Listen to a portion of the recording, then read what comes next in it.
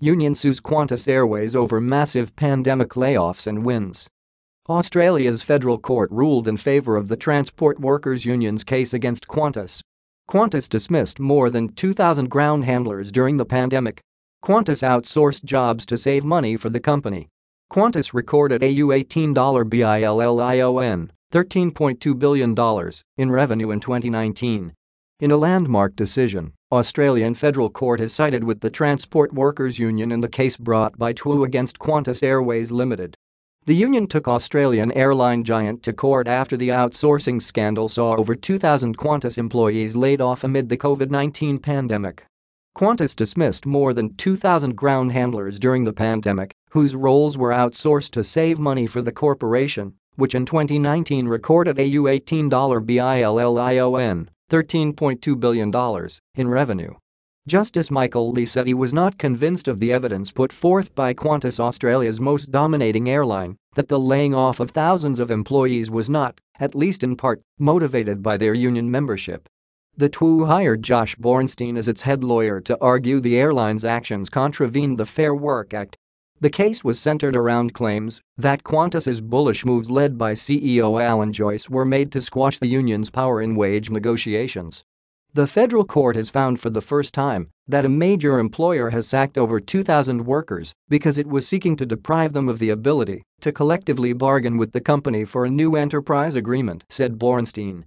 The union's lawyer said that Qantas had lost in the case and highlighted that large companies have used outsourcing for decades to prevent employees from being able to collectively bargain with them, suggesting that court's decision should be used as precedent in future workers' rights cases.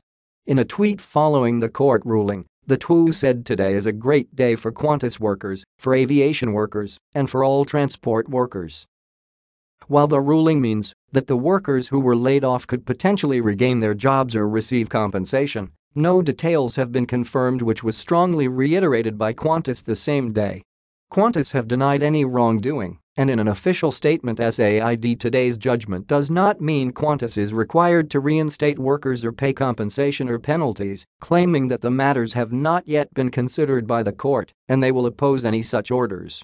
Qantas will also seek to have its appeal heard as soon as possible and before any remedy hearing, the statement read. The company justified the outsourcing by claiming it would save its owners and investors $100 million, about $73.5 million, a year.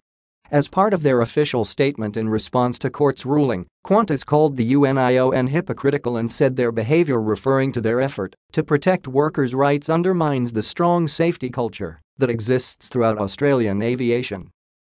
The man behind the money-saving staff cuts, Alan Joyce, is widely known for his ruthlessness when it comes to running the airline business.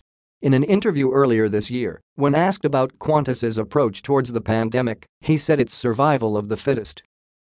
Despite the huge losses reported globally by most major airlines, Qantas, miraculously, continued to make mammoth sums of profit during the pandemic.